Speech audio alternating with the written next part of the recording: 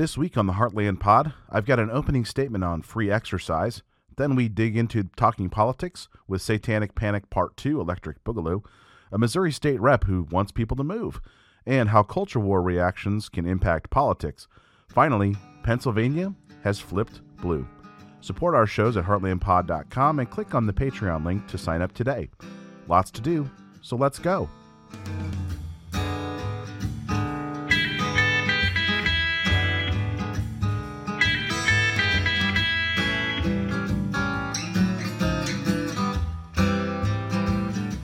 Welcome back to the Heartland Pod. My name is Adam Summer, and I am your host. This is the regular Monday show, our Talkin' Politics show with myself and my co-hosts Rachel Parker and Sean Diller, who will join us in a moment. I'm a lawyer in West Central Missouri. Rachel is a writer, and Sean works in politics. And together, we bring big topics of the week with a special focus on the Heartland as we bring our middle-out approach to politics and work to change the conversation. We bring you shows 5 days a week, including Flyover View on Fridays with Kevin Smith, The Delta with Christina and Nicholas Linke, and High Country with Sean Diller every other Wednesday, and our newest show, Dirt Road Democrat, hosted by the one and only Jess Piper, every single Thursday. On Tuesdays, you can usually catch an interview, or maybe I'll deep dive into something going on in a local legislator. Support what we do by leaving a rating and review on the podcast app of your choice, and please, Apple users, make sure you do that. Scroll down, take a moment, and just hit that 5-star button and leave a review for other folks to see what they get by listening to our shows. You can also follow us on your preferred social media network with @TheHeartlandPod and support our work and join our growing personal social network via Patreon as well by searching for the Heartland Pod on Patreon or just going to heartlandpod.com and clicking the button to sign up there. Every single level has some kind of perk, including that special members only curated news feed and social network. We have a mighty network that is just for the folks who sign up for our Patreon. And you get signed up over there, you have access to that. You can come and join us and interact and share news stories and do it in a way that, there's no trolls because it's a very closed system over there. So head to heartlandpod.com, click the link to sign up for Patreon today. All right, I have an opening statement for you on the free exercise clause. It was something I was thinking about anyway, and then we've had a lot of folks this past week who have said some pretty dumb things, frankly, when it comes to how the First Amendment works and how religion interacts with the state. And, the free exercise of religion is just one of those things that people tend to weaponize it. They see it as a sword instead of a shield. And I think it's being used that way. It's being used as an attack on other people's general way of life. So that got me thinking about it. So that's the opening statement. And then Rachel and Sean will be with me to get to the rest of Talking Politics right after that. Congress shall make no law respecting an establishment of religion or prohibiting the free exercise thereof. Those are the first words of the First Amendment, words that have been the subject of many court cases through the years, and words that, in modern politics, are back under a microscope in a way that, frankly, makes no sense. Let's start with something important, some definitions. Respecting is a word that's doing a lot of work in that opening clause. So what does it mean? Well, it means with reference or regard to. So it doesn't mean giving deference or favor, it simply means relating to. Another way to say that would be you can't make laws relating to an establishment of religion. Then we get to that establishment part. Recall during the Revolutionary period in America that the crown was the head of the Church of England, and that the church was, in essence, an arm of the government. It was a nationalized religion. Blood was shed in the name of religion regularly.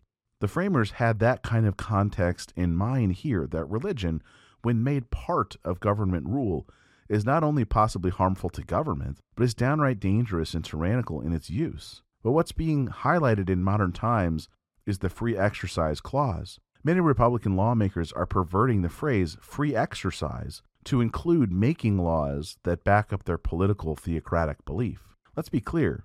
Using the free exercise clause to create and support policy is not a free exercise of your religion.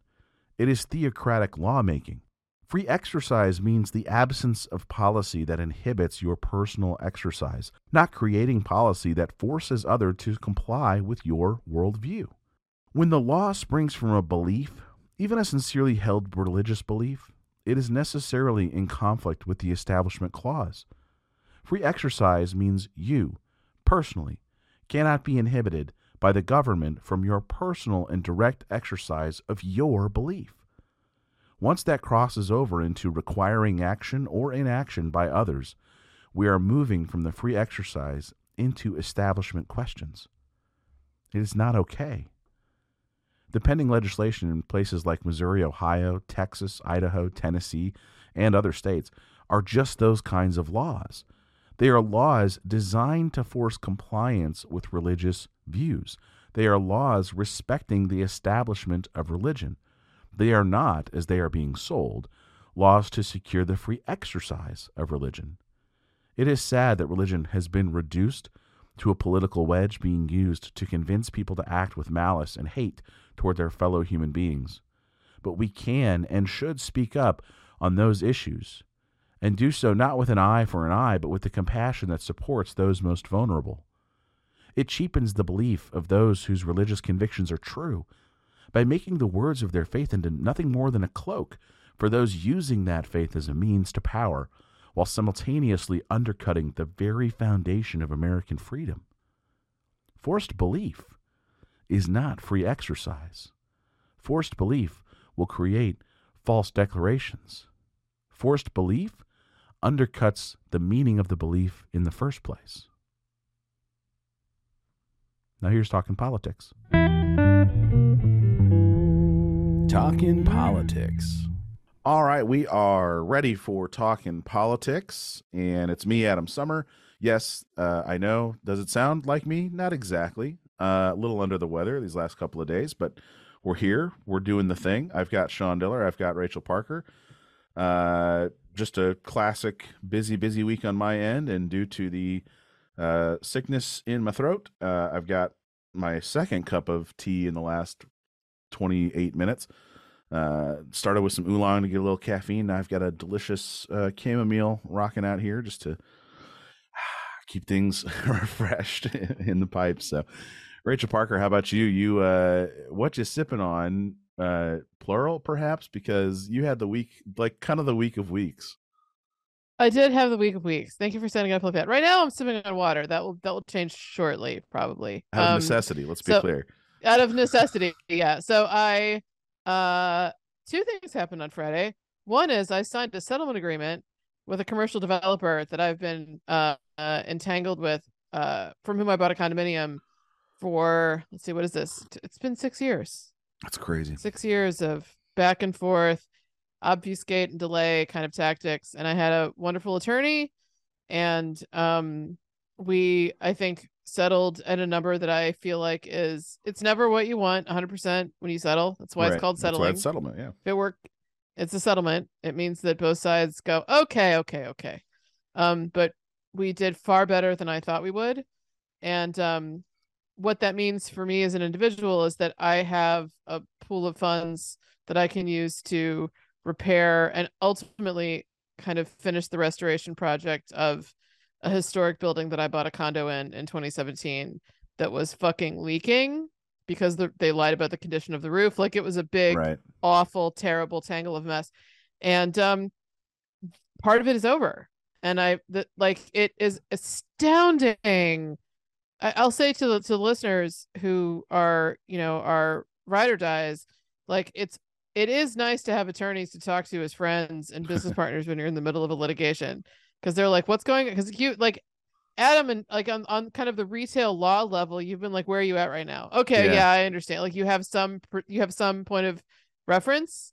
Yeah, I do very similar types of lawsuits. So, like, it was very wheelhouse stuff. Yeah. And I was like, okay, mediation started, and the mediation took all day on a Friday, stretched into an entire week, and we didn't really figure out what we were going to do until the end of the day on Thursday. Which is Monday, crazy. Pretty bonkers. So Saturday, Sunday, Monday, Tuesday, Wednesday, I was quite literally beside. But when people say like I'm beside myself, that's what I felt like. I was like, I feel like I'm sitting next to this person I know, and she's just very isolated right now. She's in a little happy corner that we call Rachel's Corner. This other bitch is driving the bus right now. We'll get back to happy, content Rachel soon. And I don't remember what my life was like before this all started. Yeah. So I'm pretty excited and happy to not have this hanging over my head anymore in the way that it's been. It's been a huge consumption of my time and energy. I don't talk about that a lot. And a lot of my friends are equally unaware of the amount of just logistical time it sucks up and what that does to your creative energy. It takes all of it from you. It's something that I talk to folks about all the time. Like, you know, if you ever have that thought, like, I want to get into a lawsuit, like, oh boy, like, it's way more than people realize. Only do it when one of two situations exists, or two of two situations. If these two things coexist, then sue someone. If you absolutely, thoroughly are utterly helpless without a lawsuit, right? Like if it's the only thing you have in your corner, and if you have really good evidence, right? If you have those two things, then you're fine. If you don't, just I don't know what else. And it'll still probably take twice or three times as long as you imagined when you started the process. Correct. And you will not be able to fathom the stress that you will experience. That's right. While it is ongoing. But so what people are hearing this today. So we're taping on Saturday. We literally tape Sunday because we're gonna all watch the Chiefs game. I'm gonna watch the Chiefs tomorrow. Super Bowl. Yeah. Rachel Parker is gonna watch the Super Bowl. That never happens. There you go. It's gonna be a good one.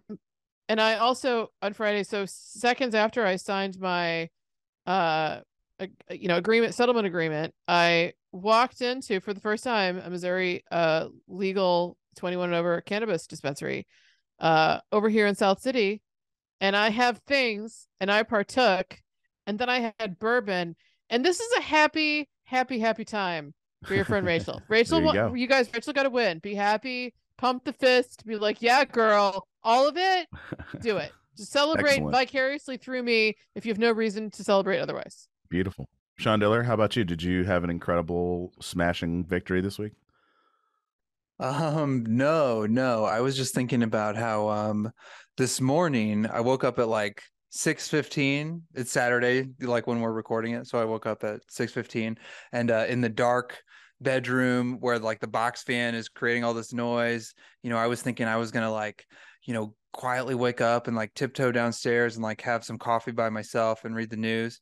And like as soon as I got out of my bedroom, the noise I hear is like all the kids awake and like Michelle's making breakfast and everything. Yeah. And I'm like, damn it. You missed it by an hour. Right. But no, everything's been going great at home. And yeah, these kids are just nuts. I don't, anyone who has like kids running around, gets it. And people who don't have kids running around, it's just like, they're just insane. They won't stop. And, I love them to death, and they are going to kill me. That's if you want to know the level of sickness I did not help with dinner or bedtime last night, and I did not help this morning at all with the kids. Like I just went to sleep and woke up at like 8 something. I don't remember like that and I feel bad, but like that's how, like, as a parent, true sickness is when you feel so bad that the guilt of not helping the other parent is actually secondary to your sickness. But we should say Jane your youngest had RSV. Yeah. So you caught a version of it, which is giving you like really hardcore I have a bronchitis. Wonderful bronchitis thing going on. It's a good time. We're the two of us are kind of leaning into the skid. So ladies and gentlemen, if you don't like the show tonight, it's Sean Diller's fault. That's all you need to know. If this doesn't work out, blame Sean. That's my Heartland Pod this week. Talking politics. It was bullshit. It's Sean Diller's fault. It won't be. It'll be great. We'll be fine. But this is our kind of hot mess. I love that. Like we were talking before we taped, and I was like, I should be doing this, and Adam was like, no, we're a mess. Like the whole point is that it's okay to do this when you're kind of half in the bag. Nobody's paying us. Like we're doing this in our free time. Welcome to real life. This is what it is. And thanks for hanging out with us to talk politics. Let's jump into the first one here. True or false? All right, the true or false. The Satanic Panic is back.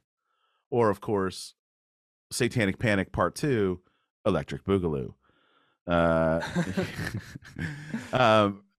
Salon article that breaks this down pretty good. for the under. Rachel, can you tee up for the under let's say 45 crowd 50? who Say yeah, like 50. It's okay. Just say maybe 50. It's know what fine. this is but don't, well, Yeah, yeah, so 50. in the 80s,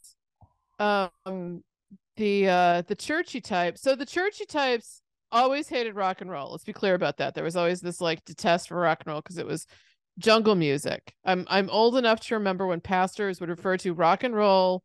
This is in the 1970s and 80s, referred to rock and roll still as jungle music. So jungle Which is of music course a translated racially quickly. loaded phrase. Oh my God, it's so ridiculous. So jungle music, it didn't take long for that to translate into Satan is infecting our youth. And heavy metal like became very popular when I was a teenager. And if you really want to read about something that will make you want to slam your head into a couple of cinder blocks just for fun, it's Judas Priest getting sued by the family of a kid who tried to kill himself because they claimed there were satanic messages backwards when you played Judas Priest records. Like there was all this just absolute complete hysteria. And so it was really just a form of a culture war, really. And by the way, I still would contend that it hurt Al Gore's chances as president because Tipper Gore was all up in that shit. And I don't have the Salon article in front of me because I'm too inept to operate all my screens right now. But the idea is that these, what was it that they specifically said was Satan laced this particular week? There was the Grammy Awards, which had that was it. Thank you. We're good. Sam okay, Smith, yeah. So Kim Petras. it doesn't. Yeah, that's right. All right. Thank you very much. So Sam Smith, who is non-binary right now, like he's come out as being non-binary, and he sang a song, and the MGT types, the Marjorie Taylor Greens, your Ted Cruz types, well, and he was all dressed tweeted, in like red with like devil horns, and The like song's there was a called lot of Unholy. imagery. Yeah, the song's called Unholy. Okay, great. So it's the really same leading old into boss, let's same as say. the new boss. Yeah, same old boss, same little whatever. Leading into like and the thing that's so funny about it now is that they were out of touch then, but they were out of touch and in control of the cultural swing of the country, and now they're kind of not, and they're going back to like a classic. Like they're trying to rev up the super far right older folks in the base who remember this kind of paranoia from the 80s and 90s. And I think it's like what the Salon article I think points out really well is that it's probably not going to be successful. That Trump rose in part because he was kind of a secular guy, or at least he was seen that way. So right. I just wanted to say, like, I wanted to really talk about this because I'm still kind of literally traumatized by the satanic panic of the 80s and 90s. I mean, they put people to jail. They put people in jail and on death row on the guys that they sacrificed people at these satanic rituals. It got really intense. It was kind of it took over where the HUAC and anti-communist stuff sort of left off. Like there was this big vacuum after people got less paranoid about socialism, and what took over was Satan. And so I think it's just kind of pathetic to see this resurgence, but of course I want to hear what Sean has to say about how dumb this is, because it's always entertaining to listen to Sean talk about how dumb. Well, and it gave us, I'll bridge it over to Sean, because it did give us Dana Carvey's Church Lady, which is a classic. Right. And it's just, it's very simple formula, right? Set up soft targets for hate. Fear of the unknown is a real thing. Set up the unknown and then define the unknown, right? So now what you're hearing is gay equals pedophiles and groomers, trans and non-binary equals mental disorder, and then they connect it to the left, and then they say anything on the left equals Satan, and then there's just the great irony that a satanic group, right, would necessarily acknowledge the existence of God and Christian, dogma and everything else. And so, but then they try to also connect it to atheism for the communist thing. And it's just like, it's all this stuff jumbled together. And what they're really just trying to say is bad, but they're using all of these symbols to do it. Yeah. Sean, from the politics side of this, I mean, A, is this a bubble up story? And B, talk about the politics here. Yeah, it's interesting to me because, when these figures like Marjorie Taylor Greene and Lauren Boebert and Ted Cruz and like Christian fundamentalists is what I'll say, when they freak out, which I think that's a fair label, by the way. And I think that for folks who, if you're a religious person, fundamentalism like is a really hardcore thing, right? We're not just talking about a believer. We're talking about somebody who is using some literal words in a way that, maybe causes, I don't know, a misunderstanding, frankly, and a misconception of what the belief even is. And outright prejudice too, like ridiculous. Right. And that's why I brought up the jungle music thing, because this movement that manipulates the fears of Christian people is rooted in white supremacy. That's where it started. I mean, I watched it happen. It didn't take a lot of intelligence to watch these two things sort of marry each other. And I don't like, I want to hear what Sean thinks about. Do you think this is a show of desperation? Do you think that it will be effective? I personally don't think it's going to be effective, but I'm curious to hear what you think. Yeah. So these Christian fundamentalist legislators freaked out about the Grammys and said that it was basically from the devil and that it was demonic, was one of the words that Marjorie Taylor Greene used. And, in the article spends a lot of time kind of, basically criticizing the Christian fundamentalists, saying that it's performative and that they don't actually believe in demons, but they're doing this for the political gain. And I don't believe that. I think Marjorie Taylor Greene does believe in demons. I think a lot of Christian fundamentalists believe in demons and that there are demons swirling all around us all the time. My dad does. Right, right. So when we say that, of course, the great Satan himself is a red fellow with a bifurcated tail and a pitchfork. Yeah, what is that? Is that Big Lebowski? A member of Imps and Demons, and that's Oh Brother Hart. Oh, there you go. Yeah. But connecting Hollywood and pop culture, to Satanism is one thing, but then connecting permissiveness or tacit approval of Hollywood being satanic, putting that on the Democratic Party is a reach. And I don't, I think these people are pretty harsh language from Sean Diller. But yeah, I mean, I think they're completely out of touch with regular folks, most people, and I think they are saying very extreme things that are part of the reason that independents are moving away from the Republican Party. And I do get upset about it because, the demons are, the demons are in Marjorie Taylor Greene's head because she's literally the one thinking about them. And then the demonic behavior is also coming from those individuals. The hateful, paranoid, burn it down actions. That's the demon. The evil acts that are being taken are the ones that are trying to have regular people treat our neighbors as subhuman, or just, I do get upset about it, even though it's so stupid. You have to think that in the 80s people did believe this stuff. Okay, so let me say another thing. So I'm gonna go way past the 80s. This is not, so I'm reading a really great book called The Swerve. I don't know if people have read this before, but it won a National Book Award and the Pulitzer Prize, and it's about a man named Poggio Bracciolini in Italy in the 1400s, right? And so this is a time when, this is like the Dark Ages. This is when the Pope and the church were burning heretics at the stake, right, anytime they found one. And it was because they kept saying things that they thought were evil, and they were pushing evil messages. And so the church murdered these people, burned them at the stake, and even scattered their ashes and all their fragments of bones into a river so that no one could, collect a piece of one of these people and make them into a martyr. It was this extremely aggressive, vicious, violent machine. And, I think people like Ted Cruz and Marjorie Taylor Greene act like that's what we should have. That's kind of where they go. And it's ridiculous. I don't think it's, really, that's and that's I got into that some with the Open this week. There's this lawmaker in Missouri who, a very young guy, he's a state rep, and he's hardcore, right, and he's a believer, And he's talking about free exercise of religion, and we have taken this free exercise thing, and like when they say we want rules about behavior, right? We're no longer talking about exercise at that point. We're talking about establishment clause stuff, and that's kind of the entire.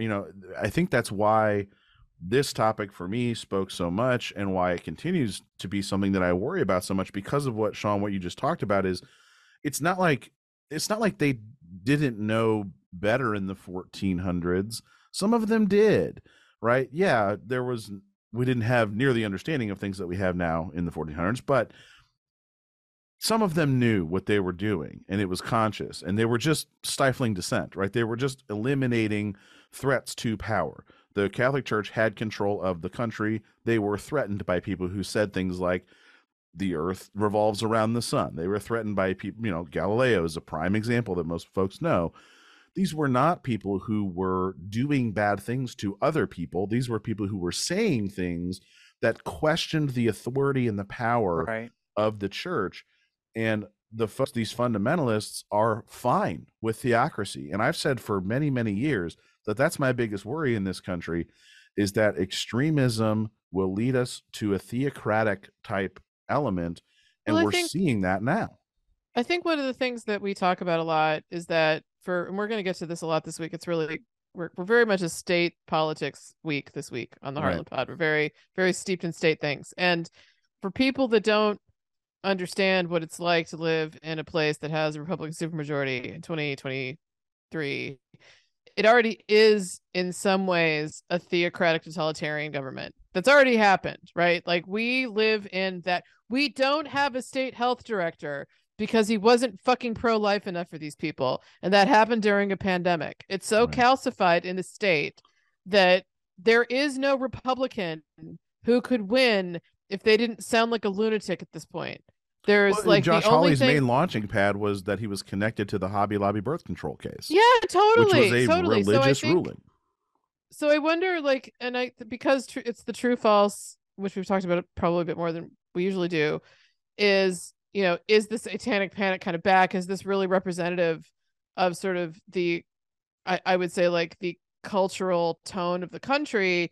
And my feeling is no, but I've questioned for a while what they were going to do after they didn't have abortion as a wedge issue anymore, because you can't really campaign with it anymore. You can't really say, like, they're going to try to campaign on, we're going to make sure that abortion is even less legal than it is now. Like, they're going to throw that out and see if it works.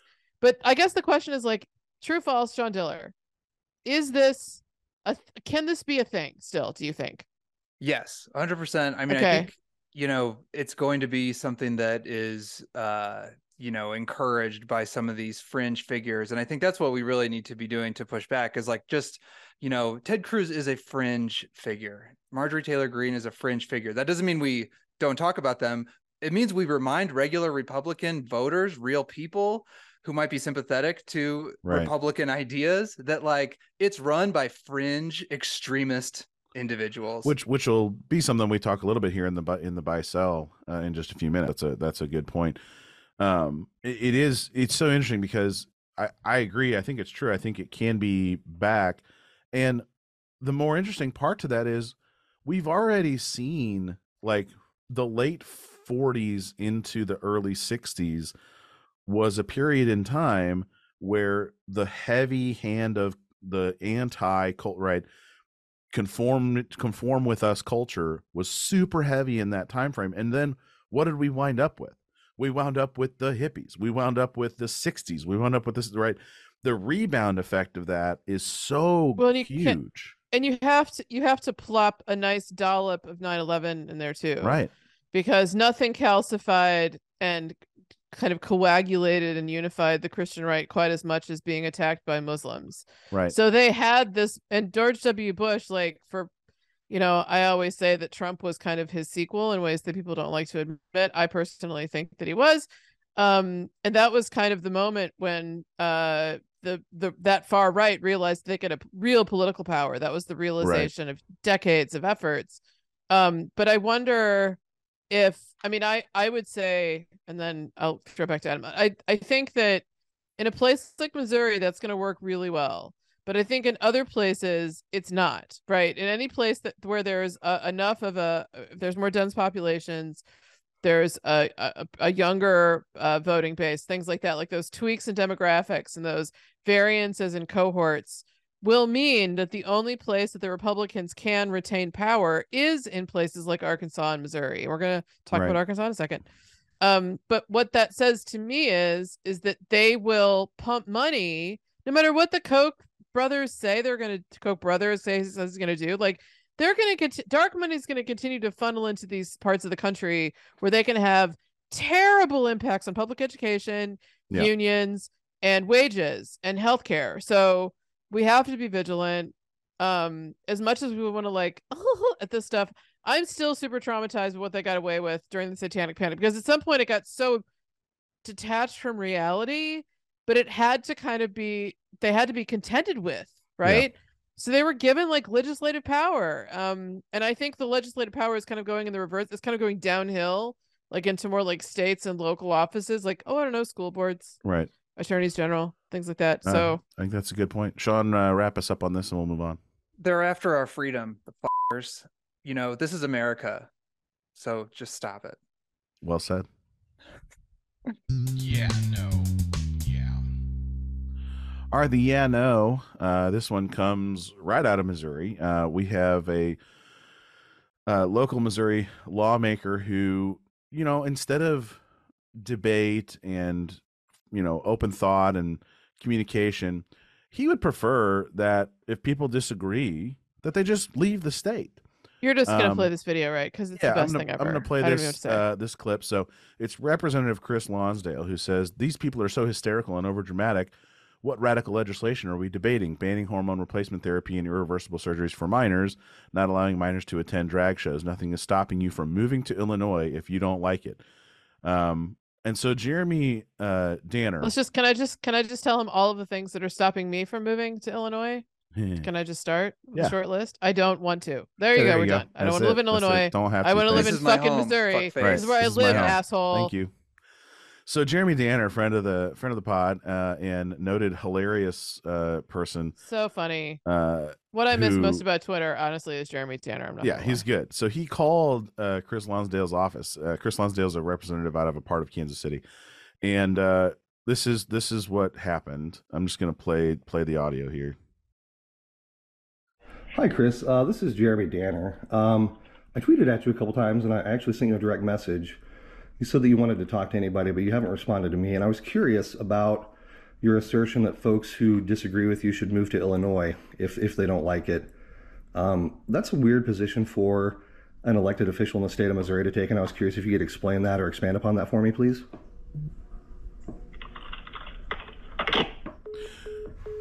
Yeah, so that's the fucking click. It's like I was just curious if you could explain what you said. Click. It's insane. It's the ultimate. This is the guy who had no opponent, basically. Right. You just looked it up. That into it of itself is like, God and it goes right on point with the initiative petition bills, right? So this is coming out on Monday the 13th. Happy Valentine's Day this week. And this Monday, they are debating initiative petition bills in Jeff City. And they kept a list. So Galen Becarier from Springfield News Leader, who we've had on before and does a really good job of covering stuff in the state of Missouri. If you're doing the Twitter thing at Galen Becarier, there's a link to his Twitter in the show notes. Highly recommend following him. Initiative petition reform. They have a cheat sheet with the purpose, the current process, and then a list, examples of bad additions to the Missouri Constitution. Human cloning, and then clean Missouri, and then medical marijuana, and then expanding Medicaid, and then legalizing marijuana.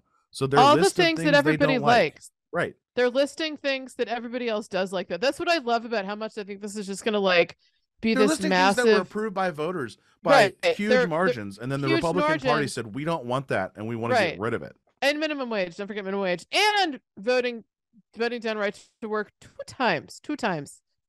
But these are the ones on the talking points sheet that they're using at Lincoln Days. I wonder what pathetic slug in the Republican like staff and the Missouri House of Representatives like had to write all this down. Like, get in it. Like, I'm sorry that this is where your life has ended. You don't have to do this. Or this came directly from a dark money group. I don't know which. Well, it's I pretty don't know shitty. which It's really one. lazy writing. So like if you look at the Right. Yes. the Missouri I Constitution, love that, Sean. I love that you're like critiquing It's it. Like, extremely it's just lazy also writing. terrible. I was hoping, yeah, that's It's where I all was going to just go bad. next, Sean. So go for it. yeah, so like so it's a one pager that is just reasons why we're right that we should make it way harder for Missourians to pass initiatives at the ballot box. You know, we being the Republicans in this case, because they're trying to take away that or make it much harder for Right. Missouri voters to pass laws through ballot initiative. And so they say in the Missouri Constitution that it says all political power is vested in and derived from the people, that all government of right originates from the people, is founded upon their will only, and that it is their sole, the people of the state have the inherent, sole, and exclusive right to regulate the internal government and the police police thereof, and to alter and abolish their constitution and form of government whenever they may deem it necessary to their safety and happiness. So that's what's written in the real Constitution. Right. Then there's a sentence that says changing the Missouri Constitution must only be allowed if a large, broad, and diverse segment of the people agree with the change. Which They ain't just what made the that up. Constitution says. Right. That's just the sentence that they made up. And then they say, well, the way to get a large, broad, diverse segment of the people is to require a majority of all voters in the state, and then majorities in a majority of the state legislative districts, which Right. like is so ridiculous. Like that's the only way to realize the the purity that they're going for. And just think about like how easy it is. Sorry, just really quickly, like how easy it is to oppose this this ballot proposal that they want voters to vote on. Like all people have to say is these are the things that they think you shouldn't have: legal marijuana, Medicaid, a higher minimum wage, and the right to form a union. And This is what they more think you shouldn't importantly, have. the thing that they think you shouldn't have is a voice. Right. And How like that's so fucking black and white. Voters love black and white issues. Like this is such a like. Sorry, go ahead, Sean. Continue. Oh, no, not at all. Yeah, I mean, they're full of shit. You know, the argument for this change is really weak. Like that's what I was trying to put together. Like their own talking point. Like you look at the whole thing, the one page, it's like single space. They fill it all up, and you look at it, and you're like, yeah, this doesn't make any sense. Like it says the people have the sole, exclusive, inherent right to change the Constitution and the government. You know, so like the idea that you guys should even put this in front of the voters is pretty suspect. Right. Like, what are you doing? Yeah. But can we just go back to the fact that Jeremy Danner called to get somebody on record who is a lawmaker in Missouri, and his response wasn't even, thank you for calling. It's always like, we're never going to maybe see eye to eye. Like it used to be that you would get a Republican on the phone, or you talk to one of their staffers and they'd be like, can I take your name? Can I take your number?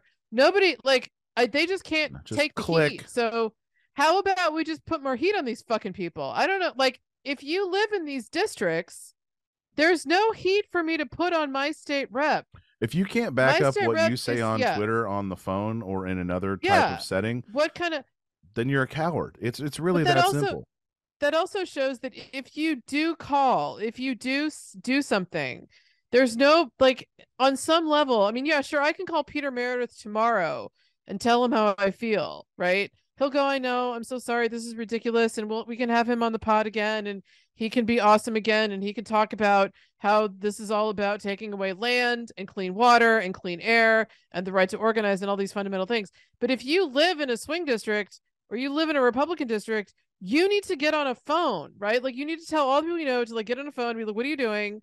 Because there is some impact when they hear from you, as evidenced by the fact that this dude couldn't even say, hello, thank you for calling, to somebody who lives in Missouri after he was like, why would you tell me to move, dude? Like, Sean, why would you say, like... Yeah. Sean, last word on this topic? Yeah. So my last word would be, like, if you do call or if you are talking with the legislator, don't fall into the trap of, like, trying to be some kind of smarty pants and ask a smart question. Just tell him, I hate what you're doing. I am really upset at how you're attacking LGBTQ kids. I'm really upset about how you're just destroying our ability to govern ourselves. This is supposed to be America. I guess that's how I closed the last one, but I want to, well, but it is a similar theme. Limitation of rights, limitation of voice, limitation of participation. That's the point. That's the goal. And a shout out on a honorable mention, to Stephen Weber, who's running for state senate out of Boone County, who did a barbecue tour. He did a 2-week barbecue tour of Missouri barbecue in honor of Josh Hawley not knowing anything about Missouri barbecue at all. And he said that I've eaten barbecue all over the state. I'm being completely objective. The best barbecue in all of Missouri is in Boone County. Yeah, bullshit. Boone County is where he is running, and so I appreciate the pander, which I responded, of all the lies a politician can tell, this is the best kind, because it certainly is. But yeah, it's just flat out wrong. So just had to say that. I love Columbia, I love Boone County, but it's just and I can't speak on it because I've only been to Bandanas. Well, that doesn't even count. Yeah, that's not. It does not count. No, that's true. That's like saying I went to a steakhouse because you got a Bourbon Street steak at Applebee's. Like, it's not. It's not the same. It's true.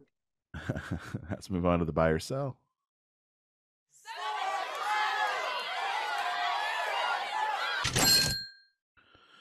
All right, the buy or sell. The left dismissing culture war figures as a joke does more harm than good. I buy that. We just talked about it a little bit in the early portion of this during the True False. It is easy, and in this past week it was extremely easy to laugh at a Marjorie Taylor Greene, right? There was the memes going around. She had this insane Cruella de Vil fur coat while she's heckling Joe Biden, and that was solid. That was solid. It was, and it's funny, and that would be funny all the time, right? That's always funny, right. And it's 100%, fair game. Yeah. They're public officials. It's totally fair game. But there's a difference between that, which is hilarious, and then assuming that everything that this woman says, or that Ted Cruz says, or anything like that, that it's just stupid and nobody agrees with them, and we should just laugh at all of it, because that's not true. I'll say like the reason that this came up is because I saw people responding to Sarah Huckabee Sanders' response to the State of the Union. That's what really occurred to me. And I saw plenty of comments from people who are probably not from this part of the country, who probably maybe are from here but don't live here anymore, whatever. Your coast, I call them, as you know them, I call them edge millennials and edge liberals, right? Like younger people who live in the coast, and people who have lived on the coast for like a long time, who are closer to my age or older. And like the comments about Sarah Huckabee Sanders were like, "Oh, this one's a joke. She has no real, or she's just pathetic. If only she just wants to still be. She is one of 50. She's the governor of a state." And I know it's easy to look at a girl like her and be like, "Oh, isn't she pathetic? She's so dumb." She can sign bills into law that absolutely will totally affect your life right now. So I'm not saying that. I don't care if you're mean about her. I'm not saying protect her feelings. I'm not saying that it's mean to laugh at her because because ridicule is cruel. I'm saying writing someone like her off and not understanding the sway that she could possibly have over a lot of people in the country is still to undermine the power that governors actually have in the United States. And to see that is still a little bit insulting to me, frankly. That's what I wanted to say about that whole thing. Sean? Yeah, it's a hard one. What kind of came through for me when I was thinking about this is, I'm glad you said the word ridicule, Rachel, because I think in politics, ridicule can be super effective. If the voters are going to the ballot box thinking that one of the candidates is a joke, they're not going to be very likely to vote for that person, because people don't like wasting their votes. It's very, that's something that's always been true. People don't really do protest votes. They don't waste their votes. That's why when you look at how many write-ins there are, it's like, there will be 25 in a state of 6 million people. But what I did think of, because I've lived around the country, and, I've been in some of these places where like all the all the smart kids are. And you know, it's like ridiculing Sarah Huckabee Sanders because she's completely out of step with American values is the way to do it. But when you ridicule her because of like what she's wearing or because of other things that like the other 66% of Americans who don't have a college degree would also be, you know, maybe offended by, like if you make fun of how she talks or just literally where she's from, you're not going to win over people in Arkansas by shitting on someone because they're from Arkansas, right? Right. So or because they have an accent, or because Right. they whatever even physical just- appearance. Like or even physical just- appearance is not going to work either. By the way, Also, Right. also just like forgetting that she holds real power over the lives of a lot of people. absolutely. And like whenever, you know, Josh Hawley is now a national laughing stock. I don't have to say anything to anybody about him. There is, I think, an understanding of what he is. People understand the threat of him, but people still don't understand, I think, the context. Josh Harley. Nice. Very Sorry, I nice. just wanted Thank you. to- That is yeah, how you just put pronounce. that in there. That's correct. That is you corrected my By the way, a pronunciation. perfect example of the difference between laughing at a buffoon who's being a buffoon is Yes. that, right? That's we are laughing at Josh Hawley because he's a buffoon who has Well, also we put himself in we position have to to be s- laughed at. But I'm not laughing at the influence and power that he can have Correct. over the people who are That's right. listening to That's him. right. And I think the more, I don't know, I just want people to be aware that underneath her, she's the gut, like under there. Okay. she's a dangerous This is- person, right? also, She whips yes, up hateful yes. mobs. How She's talking about how the woke many- mob. Yeah, She's the one she's a whipping up a fucking- mob. she's a fucking terrorist, and she's a governor, and she's a fucking terrorist. And like, I just want to I want to clarify, people, that the path from Arkansas to Washington, D.C. is pretty fucking intact, I'd say. Like, don't forget that we've had, let's see, in my life, since I was in my 20s, five major presidential candidates for on the Democratic side: Bill Clinton and Hillary Clinton, who are both from Arkansas. So, like, understand that these people, if you don't see it today, Sarah Huckabee Sanders, whether you like it or not, she has 3 more years of being a governor. She could absolutely be a presidential candidate in 2028. Don't snooze on her. She's smart. Her dad was the governor. She's dumb. I'm not saying that she's a brilliant tactician. I don't know how it's relatively easy to have the last name Huckabee and be elected governor of a state.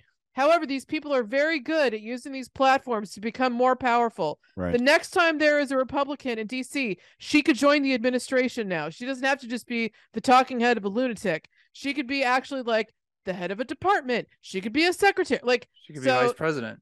she could be vice president. Yep. So it's not funny. That's all. I don't know. Is that am I being petty? Am I being ridiculous? No, Am I being think overly it's sensitive? a good point, and I just think it's an important distinction because it's an easy trap to fall into. It's something that the right does a ton, right? Is make fun of the physical features. It's the Nelson Muntz laugh, and I'm like, shut up, don't do that. Exactly. She's Yeah. not some Fox talking head that you can make fun of. She is an elected government official. There are less of her than there are senators. Right. Right? Governors are powerful. There's 50 of them. She is 1/50th of, like, I would say, like, the 4th most powerful branch in American politics that people still don't talk about enough. Sean, last word on this, and we'll move on. Yeah, she's a dangerous person. You know, one of the previous Arkansas governors, Orville Fabus, had the National Guard try to keep segregation in Arkansas into the 1970s, almost 1960s for sure. What It was took the this? president. Repeat that person's name again, please. Orville Do it. Fabus. God bless you. This is why I'm friends with Sean Diller, because you know that. You have that just pop it out like, I've got this the Little right Rock here. Nine. You know, it's Yeah. like Yeah, sure. Yeah, and it's like, so she is a dangerous person. She is whipping up a mob, and you know, it's not a joke, but we should ridicule her when we're in the right mood, and if we have something actually really funny. Yeah, if they do something funny, like the Marco Rubio water sip, Josh Hawley running, like That was really those funny. are funny things that should be made fun of. Looking like Cruella DeVille while heckling the president is a funny thing to make fun of. Right. But be careful, you know, that you're, you know, Don't you don't wanna, snooze. don't I wanna think mix that's- your I think- chocolate and yeah, your I peanut think butter. I think that's the thing, is just don't snooze. Don't Yeah, snooze on people yeah. like her. Don't like hide in your closet and Right. go lock yourself in the basement yet. But like Right. understand how power works in America, and being a governor could be potentially a very powerful launching post for a presidential campaign when people are ready for a nice conservative white lady. That'll Right. happen. We're America. Exactly. Well, let's move on. We've closed And every now, segment with "This is the America." big one. Yeah, we have. I like it. That's a good point. I need the I came ill prepared. I need the Randy Marsh drop for that. I'm sorry. I thought this was America. All right. The big one is Pennsylvania, because Pennsylvania is big, and also because the state legislature of Pennsylvania has flipped blue. And so the question for the big one is, Pennsylvania flips blue. Is it a Liberty bellwether? Is it now? You know, we talked about Virginia, not the bellwether. Stupid Oh place yeah. to look. Can I talk about how right we were about this for just a second? Can I do like a mini victory lap and set up Sean to sound smart with me? Okay, here we go. And not quite as inebriated. Seriously though. So when Glenn Youngkin was running for governor right after Joe Biden won in 2020, there was all this like, Virginia is the bellwether of the US. If Glenn Youngkin wins, that's going to mean everything, right? And everybody just hyper focused on this governor's race. And we, on our wee little podcast, were like, dude, Pennsylvania is way more of a bellwether of America than Virginia is, first of all. And second of all, if you see a big shift in Pennsylvania politics, then that is a sign of what people are really thinking about and how people are turning against these kind of ridiculous conservatives, because you had so many running in Pennsylvania. And this is the first time they've had the majority since when? Like, how long has it been?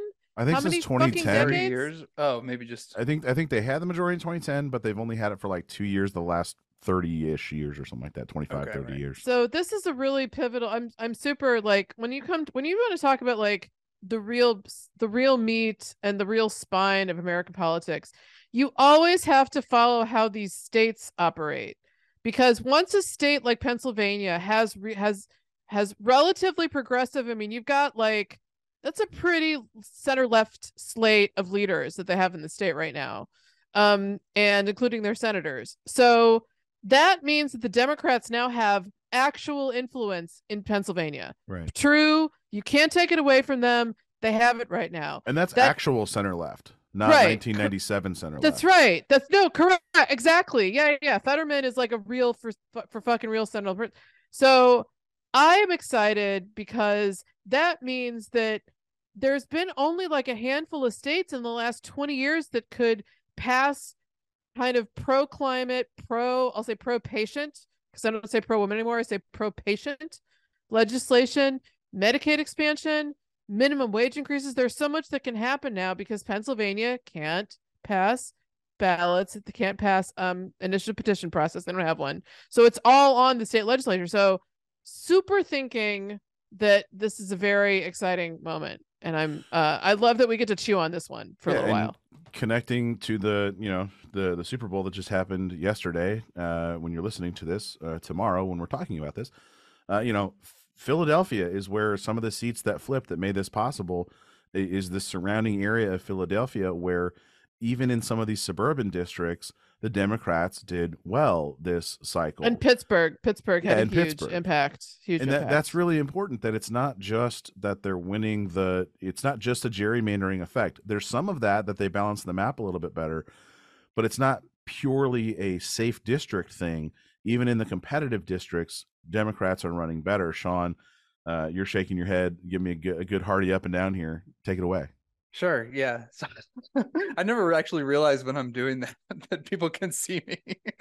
But it's like, just us, buddy. We're the only ones that can see you. But it is really edifying. I like to use it because Sean like gives away his level of agreement and engagement with what his head amplitude. is doing. Yeah. Yeah. Sometimes he's down like to the left, and then sometimes he's like looking out the window, and then sometimes because Sean will he's nodding like a crazy person. Yeah, Sean will be reading, so it looks like he's kind of in profile, and it's because I know he's looking for. Sometimes he's just listening, and like the big affirming nods are like, I'm smart. Like that's how Yeah. I feel about it. I feel like I'm a smart person. Sean agrees. So Sean, take it away from the nod.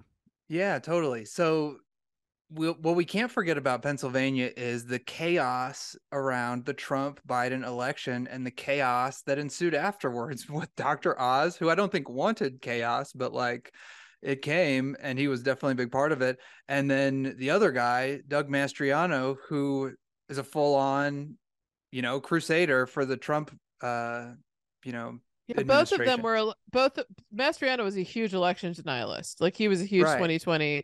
I don't recognize Joe Biden as the president of the United States in a state that Joe Biden won. Like that was the thing. I was like, buddy. He won your state though, eventually. Like, come on, read the room.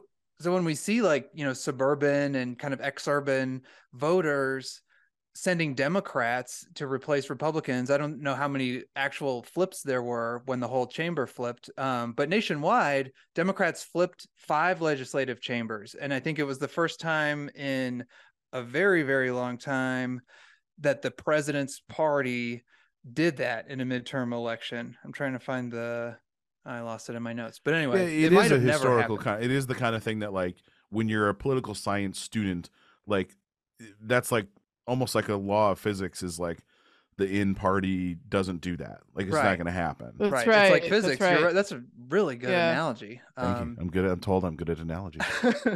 But the pendulum, it does keep swinging, and it's since 1934. I'm seeing that now. That's crazy. So nearly 100. So nearly 100 fucking years. Right. And so I think Pennsylvania is a bellwether. I think this idea that Mitch McConnell hit on, that I'm just going to keep crediting him with saying it, because he only says things that he knows are, pretty if much you want to know the current bankable. stream of what is the current correct stream of American political thought as far as where the power is deriving from, listen to Mitch McConnell. Right. 100%.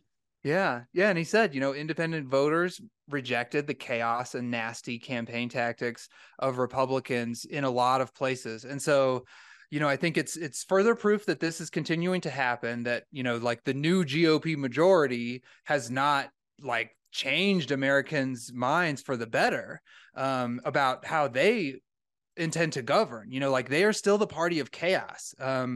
And I think they're really leaning into it. When I think about the State of the Union address, multiple reports that I read said that the president and his team thought that there was a good chance that he would get heckled at these specific places, and that it would be Medicare and I think immigration was the other one, the border.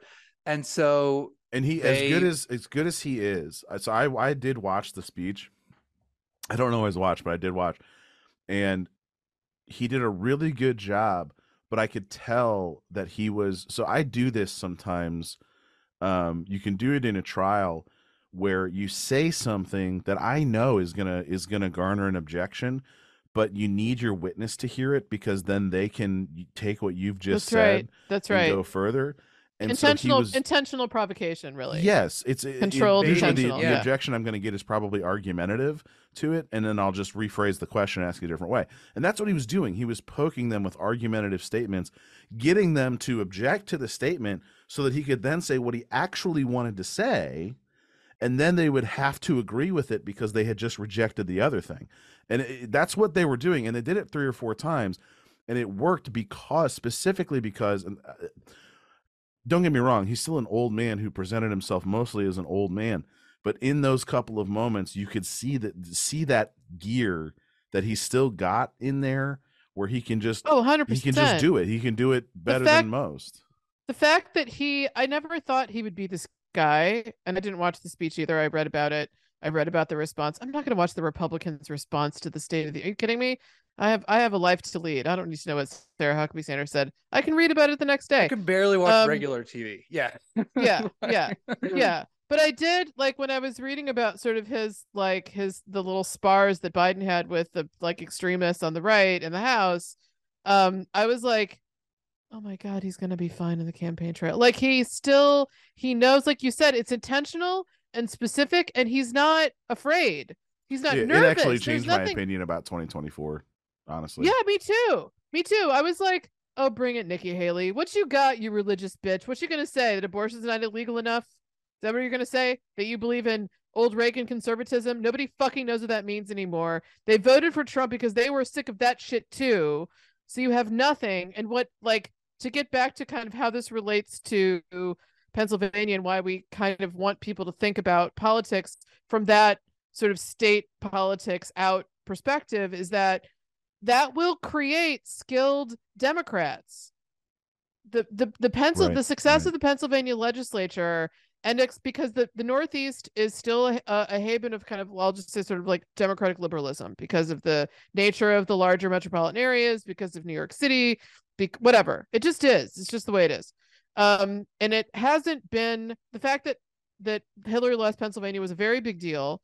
And the fact that not only did Biden win it back, but the Democrats won state power back, that's very good for economic policy. That's very good for environmental policy. That's very good for, again, healthcare access, things like that. And people who work in these bodies right now for these lawmakers will learn stuff that is important about policy. That's one of the things that has been one of the biggest problems plaguing American liberalism or American progressivism, or whatever you want to call it, is that nobody could get a job anywhere, right? Like, you couldn't go work for like a young lawmaker in any body. You just, if you didn't get a job working in like for a California Democrat or working as a clerk in DC somewhere, like, you were kind of fucked. Like, it was just a very Republican country on the statewide level for 15 solid years, right? Like, Sean, am I about right there with my rough math? In Pennsylvania specifically? Well, I just mean kind of nationally with like with really like with state houses, like the flip that we had this last midterm cycle, and the lean back. That's the first time since like what, 07 or since something. 2010. Yeah, I think they ended up, the Republicans that had at the peak, they might have had 35 or more legislatures. I think it was 35, but just think about how insane that, like, it was nuts. Right. Like, that's how we got here, right? Right. Yeah. And another thing about Pennsylvania, as we keep clicking through, like being a bellwether on the big issues of the day. So like another way that the president Biden baited the Republicans really effectively is that on the issues, like, these Republicans, the politicians especially, are so just obsessed, I think, with like what's happening on Tucker Carlson and like, their own little echo chamber. But like the big things were, fentanyl and the border, and Medicare and Social Security and the assault weapons ban, I think were the big things that Biden has been prioritizing. And those are the issues that swing voters are interested in. And in a place like Pennsylvania, where gun rights are not a joke, people in Pennsylvania, it's a huge state where a lot of people do not live in big cities. And, it's probably a lot like, places in the South and Midwest when it comes to their gun policies. I know it's not at all like, their neighbor to the north and east, New York or New Jersey. So the fact that these state elections, these legislative elections out in the Pittsburgh suburbs, voters are not worried that someone's going to take their guns away. Voters are worried they're going to be gunned down with a 50 caliber shell in the fucking grocery store. And, but they're worried they're going to take your Social Security and Medicare and basic freedoms away. Not the guns. They're not. Yeah. They're just not. Rational voters are not. And the Republicans, they do hate it when Democrats say that they're going to take away Medicare and Social Security, but there's always very recent tape of a very high-ranking Republican. And there was this time, Rick Scott is out there doing it, and McConnell even went on record and was like, "That's what he said." Like, that's what Rick Scott said. So he can walk away all he wants. George W. Bush's administration got a bill on the floor of the Senate to defund fucking Social Security and turn it into like a glorified. Yes. So it's not far-fetched. Like, these things have real legs in history. And for people that are reasonably aware of any semblance of legislative policy, knows this is not just a possibility. It almost happened. Yeah. And we have a situation, like, politically, message-wise, where like the Republicans are not saying what they like to say. Like, Republicans are usually so venomous and aggressive with their hateful rhetoric. And when they say something like, "It's not fair that he said we want to pass this kind of law," like that's what they're actually saying to people. Like they don't like that he said what they want to do. It's like, that's not persuasive. It's not persuasive to voters.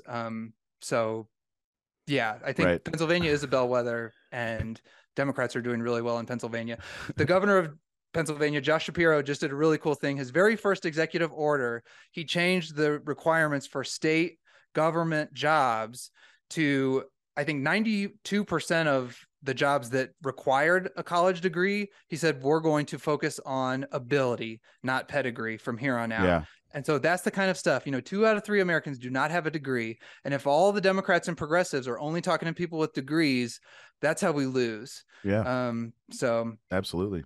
PA and for life. I just want to say Really officially cool. that when Sean told me that earlier this week about Shapiro, I'd be like, is that my new political crush? I Yeah. think he's Do going to I be a have lot a of new people's political crush on Yeah. Josh Shapiro? It's such a I good could and be easy persuaded. move too, to just remind folks of like what can the Democratic Party be. It doesn't have to, it's become labeled as this, elite, effete, snobbery Which type.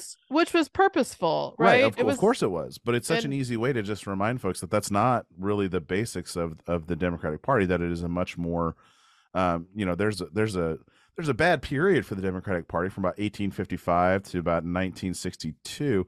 But other than that, it has historically been a more open party that's more populist. And yeah, exactly. If you go all the way back and the debates of Hamilton and Jefferson, which I've been listening to an excellent audiobook on that. And that was really what it came down to, right? The attacks on Hamilton were about anti-populism and anti-people, and that he was pro-monarchical and all that stuff, and that Jefferson was the populist, and that was the Democratic Republican zeal was participation in government and populism, except for the whole 3/5 compromise thing, which they like to paper over that one a lot. But and then it puts them in the position, right? They pick a lane. Is Joe Biden the old man who can't possibly get anything done, who doesn't know what's going on, who takes a shit in his slippers because he doesn't know where the toilet is? Or is he just so mean? Is he just such a meanie guy who's just so unfair, and he's just such a mean politician? Or is he in league with Satan? Right. I'm sorry. Most folks see Satan. But most folks see that. I think Erin Haynes at I'm trying to remember, the 19th is her publication. She was saying on Washington Week that, in contrast to Trump and the fucking chaos Republicans, like, Biden is the happy warrior. He is the steady as she goes guy. And so, like, if you believe the stuff Marjorie Taylor Greene is saying, then it's like, obviously Republicans are the only way forward. But it's like, if you're in reality, if you're living in the real world, like most people, he is a much more appealing and believable. He's also, yeah.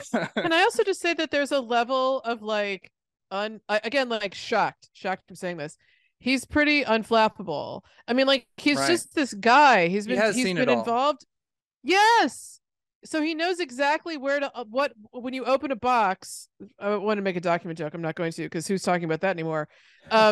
Like when he points to an office, he knows exactly who's behind that door, what they can and can't do, and if he doesn't know the answer, he knows who to ping to say, I need to know what we can do about that. And he's just had his head down, and when he looks up, he kind of has some swagger. Like, it's just like, what am I doing this? I signed a bill.